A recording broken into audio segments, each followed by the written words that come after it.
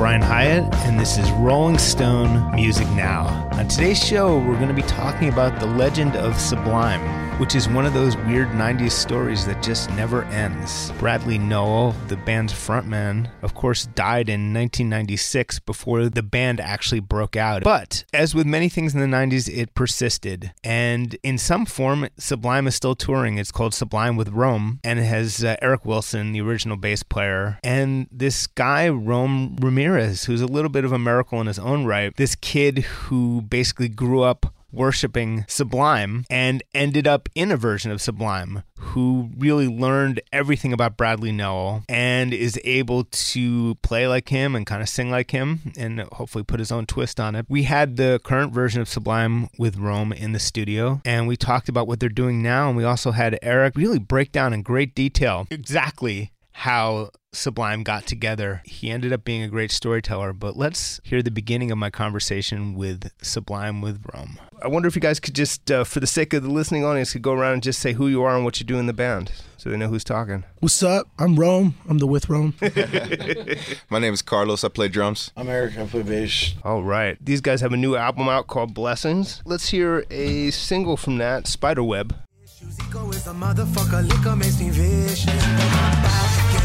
It's funny how it always ends up happening. How ruin all my plans fall apart. And before we really dig into it, bro, maybe tell me a little bit about how that song came together. The music bed for that song, the guitar chords and the arrangement came together for just a record that I was doing for this like random Australian artist. But I really liked the music bed, and he didn't end up using the record.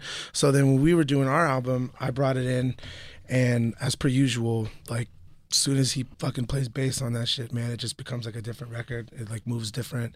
Then he put some live drums on it, and then so it just started to really sound like something. And then lyrically, this was right around the time where my wife was just about to be born with my first kid, and I was just kind of like paraphrasing, kind of like the challenges that you get into when you're on this side of the fence. You know, after you have been touring for a while and you have A&Rs and managers and all these people kind of telling you, you should do it like this, you should do it like this. And I'm 30 now, and it was just kind of like retelling that story of just like, yep, how life can change. And obviously Sublime with Rome is kind of built on the legend of Sublime, and you guys were, of course, not in the original band. I wonder if you could just talk a little bit about your first encounter with Sublime's music, both of you. I mean, I was a kid. I was in San Diego visiting my uncle. I was getting in a lot of trouble in school, so like my parents would jump at the chance whenever my family would offer to watch me for a couple months in the summer. What kind of trouble? You know what, man? Like, I grew up in the Bay, and it was just stealing and fighting, just dumb shit that all our other older peers were doing. And yeah, you know, so like I was down in San Diego, and that's when I heard Sublime for the first time.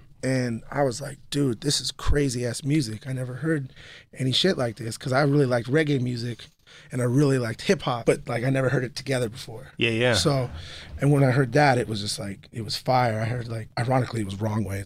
I'm gonna make it hard to live. Salty tears running down to a chin, and it ruins all I had the whole album. So then I came back home, and after that summer, I told my parents, I was like, yo, I want a guitar. I want to like learn how to play guitar. I want to learn how to play these songs, you know? And yeah, man, like just that's what started like the infatuation, you know? I wanted to be like a SoCal boy so bad. It was so whack. Me and my little bro, like we're from Northern California, but we were just like all about that Southern California lifestyle. Yeah, I've read about this. It's like some cosmic, you were meant for this in some weird way. I don't know about that, but I was just at a really, really good place at a good time when he walked in the studio. So Hey, tell him about when you and your brother would watch some sports. Oh, man. Yeah, we were like kids and shit, and we'd watch Long Beach. Like, we were like such fanatic of Sublime that we would just support Long Beach, period. Their basketball teams. Do you remember that shit? Their football teams? I'm like getting red talking about it.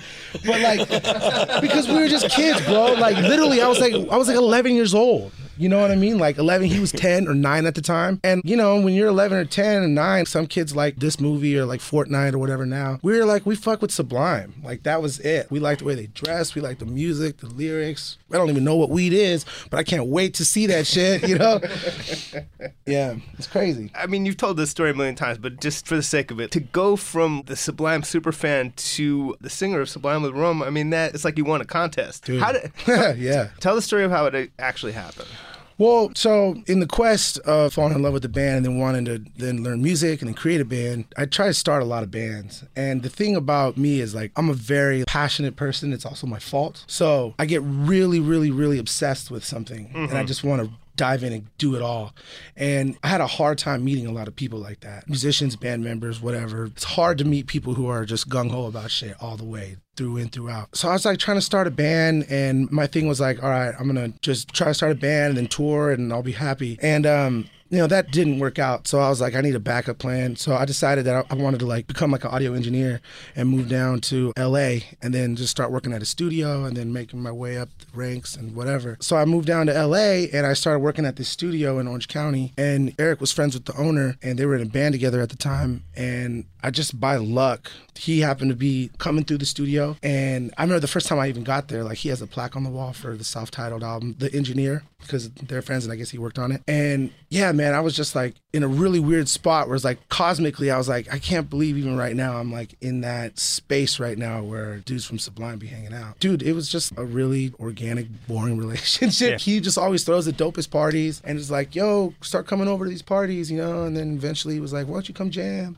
And you were like, by the way, I know how to play every single one of your songs. Yeah, well, that was another thing too, though, because Eric never plays Sublime, and everybody, a lot of people, they'll like go over to his house, be like, dude, can we jam fucking What I Got or Santeria?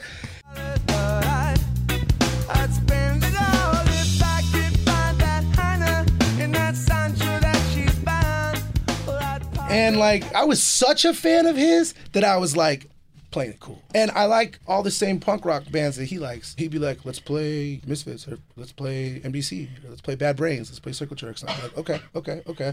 So it was like, wow, and that's really out of your time. I mean, that's... No, dude, when we heard Sublime, like... Oh, I see, you traced all the roots. I hate all the shit that come after. Not hate, but I have a hard time connecting. Yeah, and Silos is a fucking punk too, so it's like, I don't know, it don't make sense. Like, oh yeah, and my dad, no, my dad's a punker, but he's been listening to some crazy church psalms lately. He's old now.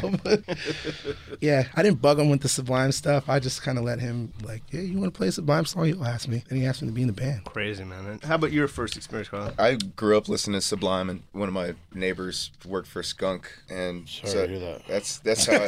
that's how I got introduced pretty much. And I grew up in Oceanside, California, and it was a small beach town, and it was kind of like the Long Beach of San Diego, where it was a little bit more rough, but still had the music and the surf and skate kind of aspect to it, Yeah. I just grew up in that culture and fell in love with the music. Hey, I'm Brian Hyatt. This is Rolling Stone Music Now. You've been listening to the beginning of my interview with Sublime with Rome. We're going to be playing more of that in just a minute. Eric, tell me a little bit about growing up and starting to play bass. How did that all work for you? And was that your first instrument? So my dad was a drummer, and he handed me a trumpet one day and said that drums are too much to carry around. So.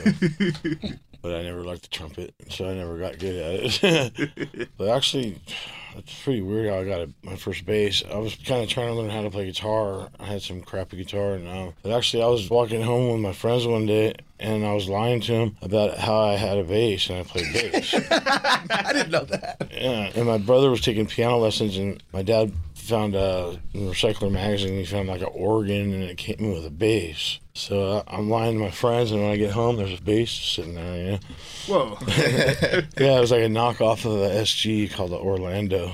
And what was the first stuff you learned to play? Was it punk rock from the beginning, or did you transition into that? Probably the first song I ever learned was probably some Minor Threat song or Sham 69 or something like that.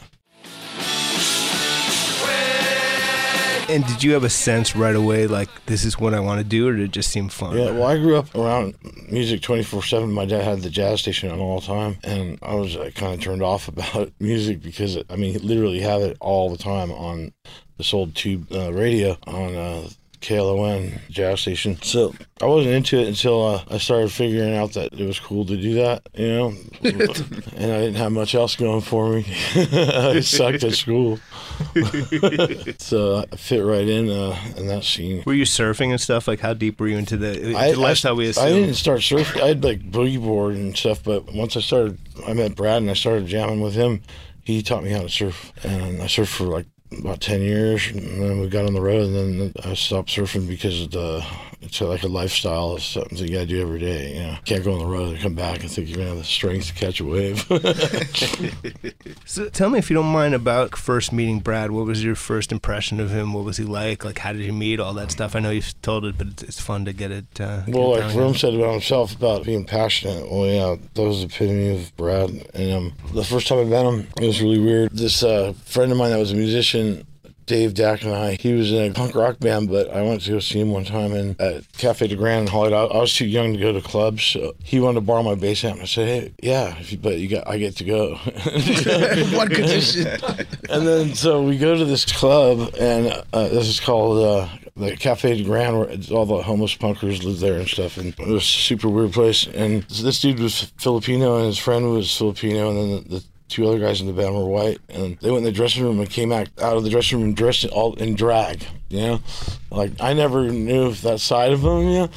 But obviously he was like a New York Dolls fan, you know? But they were like hardcore punk. I mean, we went to the liquor store and got whistled at all the way there and back to get smokes and stuff. It was a trip. But anyways, I don't know, maybe like a month later, he called me up and he goes, "Hey, dude, man, there's this guy that lives near you, and you got to meet him. You know, you guys will play good together."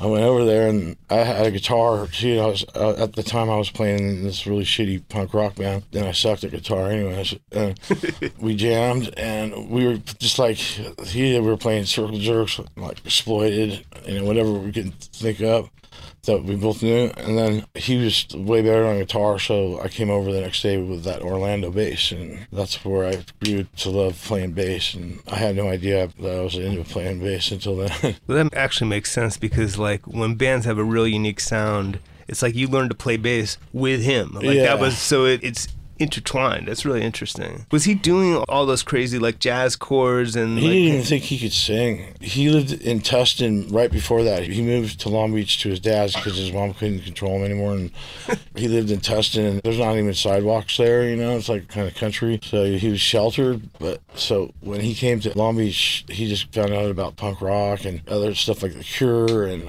at first he didn't know about reggae, but he was into like Cure and some of the stuff like that I wasn't into yet, but we started playing it together, like whatever we could muster up, you know. And he helped me like broaden my horizons for music, because I was like really just narrow-headed thinking you were like punk hardcore rock. punk, Yeah, and it was like local punk too, you know, like maybe some like English punk, but because there was a scene then, a lot of people don't know what that is because it doesn't really exist anymore. And the punk scene is like actually where kids go outside, you know, for one.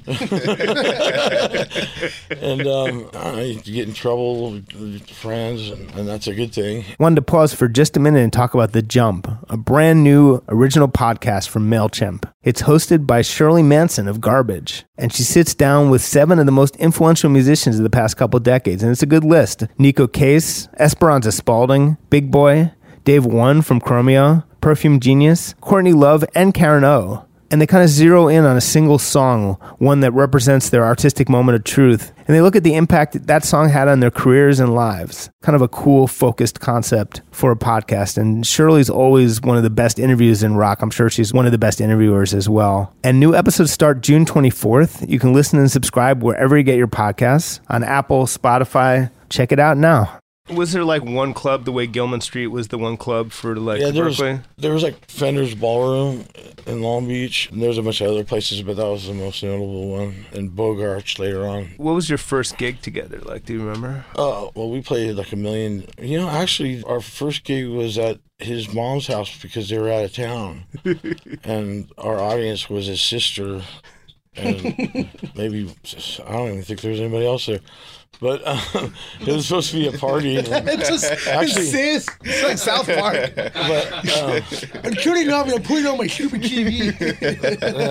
we were called Hogan's Heroes, and this drunk guy that sang, and we played some punks. I think we had a couple, like 2 originals. And for some reason I thought Brad wasn't in Hogan's Heroes. I thought that was just you and Bud, but I could be. No, that was just me and Brad. Oh, okay, you and Brad. Yeah. Okay. Yeah, and then Brad brought a friend of his with us, and he had intercourse with his sister for her birthday, so she was stoked.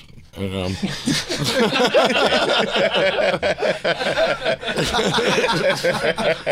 That's a good birthday. I'm not sure gig is the right word for what this was, but well, that was we were supposed to be playing a party, so that was a party right there. And then we took his dad's Lotus out, and that wasn't a good idea, but we survived at least. And we drove around these Tustin Hills. Brad was driving like really fast, and we almost went off a cliff, and then we were all drunk, I mean, I was like 16 or something. He was like 17 or 18, and so we decided not to drive the Lotus anymore. There was tire marks that went right up to the edge of the cliff. That thing stopped fast, though, I'll tell you. Were you like, this dude Brad is even wilder than me, is even crazier than me, or was it kind of even? Like, how'd you kind of gauge it at that point? Well, I mean, because he was like sheltered, and then he got into this punk scene, and it was kind of dying out, but still kind of going. He embraced it really hard, and he was really smart. He was always good in school and stuff. So, no, I was a total loser. And, if I didn't meet him, I wouldn't be sitting here right now, that's for sure. I'd be on my mom's couch or something. And he kind of taught you about reggae, right? Or is it? Oh, yeah. Yeah. Yeah, then we started playing in this band called Sloppy Seconds, and that was Eric Ward and Chad, these two black dudes, and this Asian dude, Tom Springley, and Marshall's sister. Marshall was in the band with us later on. She played sax. And they introduced ska to me, and I wasn't into it. But Brad made me play it because, I wanted to play with Brad. And, we just, meshed so good together. I played it anyways. And I was playing the pick at the time, too, and that was weird. I mean, that's the thing. It's like people listen to the albums, and it's like it sounds like these guys were around for a million years. It sounds like such a developed band, and that's why, because you went through all these phases before it became really Sublime. I mean, it took me a while to listen to anything else, but, just the narrow-head punk rock, three chords, whatever. Brad went to, the Caribbean with his dad on sailing ships. His dad, we used to race boats with, a 36-foot sailboat with his dad, and so he had a captain's license, and they charter a boat for vacation. So one time when he was there, he heard reggae for the first time, and then when he came back, he was all stoked about it and wanted to show me it. And this is right before we started playing it with Sloppy Seconds. Yeah. Yeah, and I would listen to Bob Marley stuff, and I just wasn't feeling it at first. But I remember the day we were driving in Brad's Cherokee Jeep, and he had these MTX speakers that were having a subwoofer was new back then, and I'm all, I love this music, I just from that day on, it's I just loved it, People don't realize you would have had to change your whole musicality from the straight ahead aggression of punk rock bass to the laid back groove that you learned to play. You had to learn how to be in the pocket, all that stuff. You had to change everything, I imagine. Yeah, that was the easy part. It was just trying to get myself to listen to it, and I come from a family of musicians, so it's in my blood, and I'm what you call a natural, and it's really easy to pick up on stuff, if you're a natural, and if you're not, then it's really hard to. Yeah, tell me about it. Yeah. So that skepticism that you initially had, I don't know about this reggae, I don't know about these Cure influences, I don't know, that also was shared on the scene as you guys started to transform, right? I mean, but then I heard the Bad Brains. And then when I heard them, they were punk rock and reggae, and they didn't put punk rock and reggae in the same song, and they didn't play ska either, but they were punk, and then they would play reggae and metal. And so I started learning that it all had the same attitude, really, reggae music had a lot of the same type of attitude as punk rock, and so did ska, Rude Boy, early Rocksteady, all that kind of stuff, the specials, and it was badass. We went to go see Fishbone for a free gig. It was the first time I saw anything like that, and it was at Reseda Country Club in Reseda, and Fishbone was playing first, so that was my first introduction to seeing anything that was ska or That's a good reggae. intro. Yeah.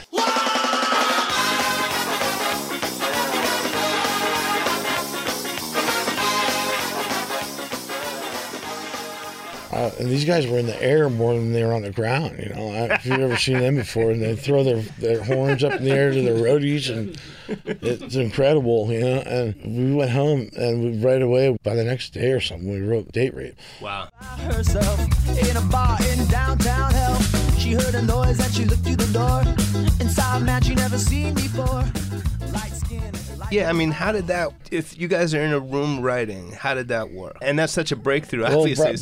Brad just had, like, he was mad smart, and, you know, he had a huge vocabulary, and he had a lot of passion for whatever he did. And Date Rape was like a big thing on the news at the time, so he made up a fictional story about date rape, and the chords were just like listening to the Fishbone that we just found out about, you know. Years later, I was listening to this song that Fishbone was playing, and I told my girlfriend, yeah, this is like my favorite Fishbone song. She's, oh, that's your guys' song. They were playing our song. You know? Fishbone's covering Date Rape. That's awesome. Yeah, and apparently that, I mean, I wouldn't say it boosted their career. It might have, though. I mean, it seemed like it was being played a lot, and they were playing it all the time. So once we heard about Fishbone, not only that we made up that song, but we like played a lot of songs off that first album, you know, like Party at Ground Zero and Ugly, Skank It to the Beat we do today, actually. Wow, wow. Yeah.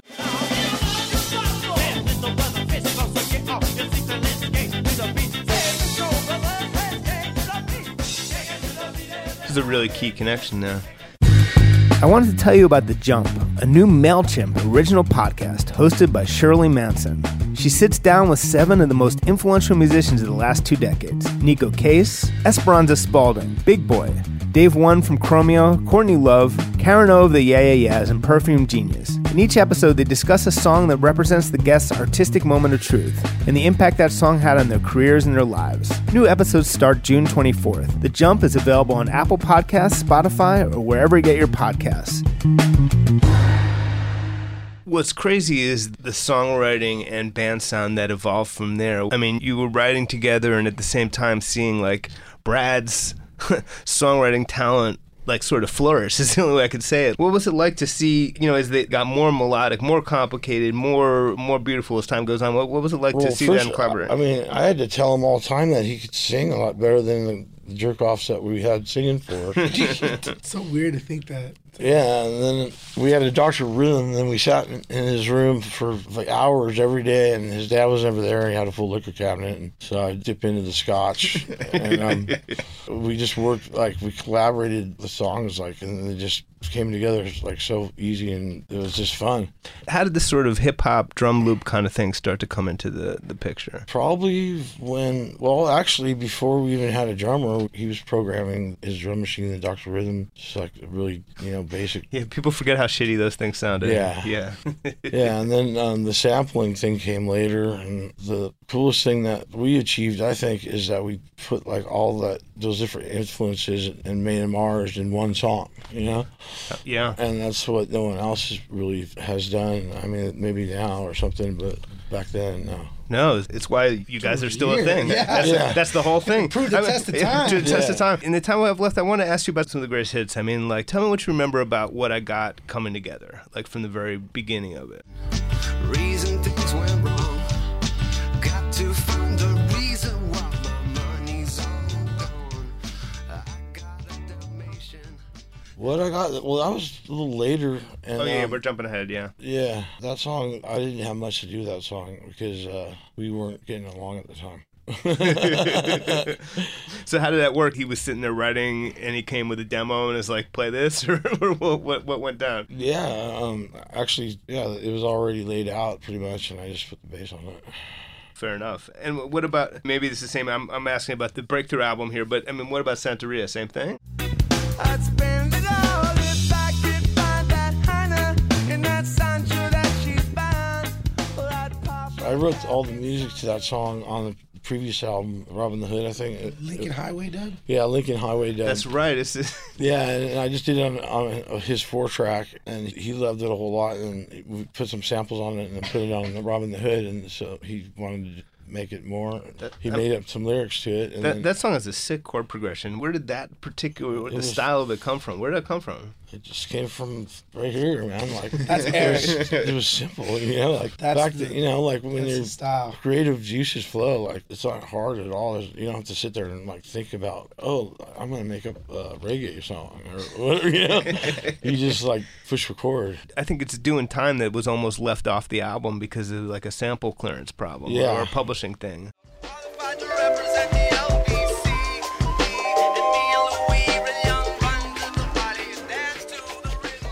Gershwin, they weren't down for it. Same, Led Zeppelin didn't clear Get Out, the song off 40, because it was almost more than a sample, kind of had the bass line on it too. And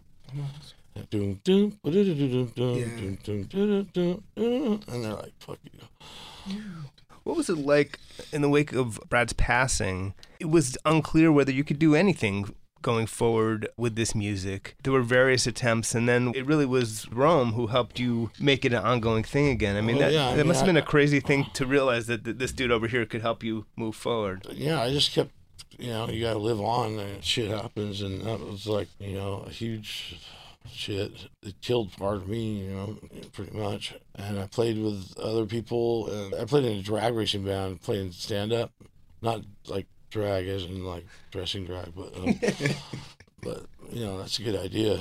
But we did a tour, and then the promoters they booked them with my name on it. Of course, I didn't even think about that. And every place we played on this a short little tour up to San Francisco and back, everybody's going play a Sublime song, and these guys were not. I don't think they listened to Sublime or anything. The guys that played, it was like surf music, acid or something.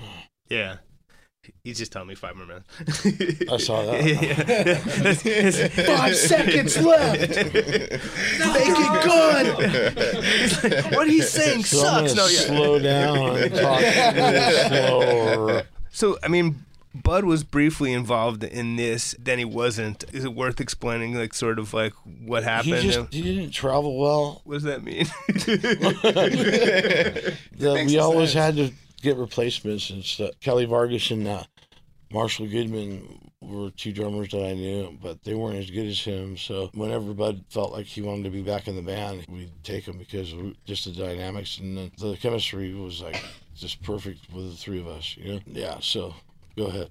No, man. I mean, the craziest thing to think of must have been in the time after Brad's death, when it's like you're in mourning and watching your friend and your band become more famous than you had ever been while he was alive. That whole thing, that must have been the freakiest, most upsetting experience. I can't even imagine what that was like. Stupid. Like, we went to the MTV Awards, and I wasn't really excited. I was wearing like some Puma sweats and some creeper shoes, if you can imagine what that looked like. Because it's a fashion show. Right. And Bud was like, yeah, dude, okay, when we go up to the stand and take this for the trophy, I'm going to say, I'm supposed to say, I'd like to thank Leonard Skinner for, and then he was going to say, for working for MCA, because we were working for MCA. Right.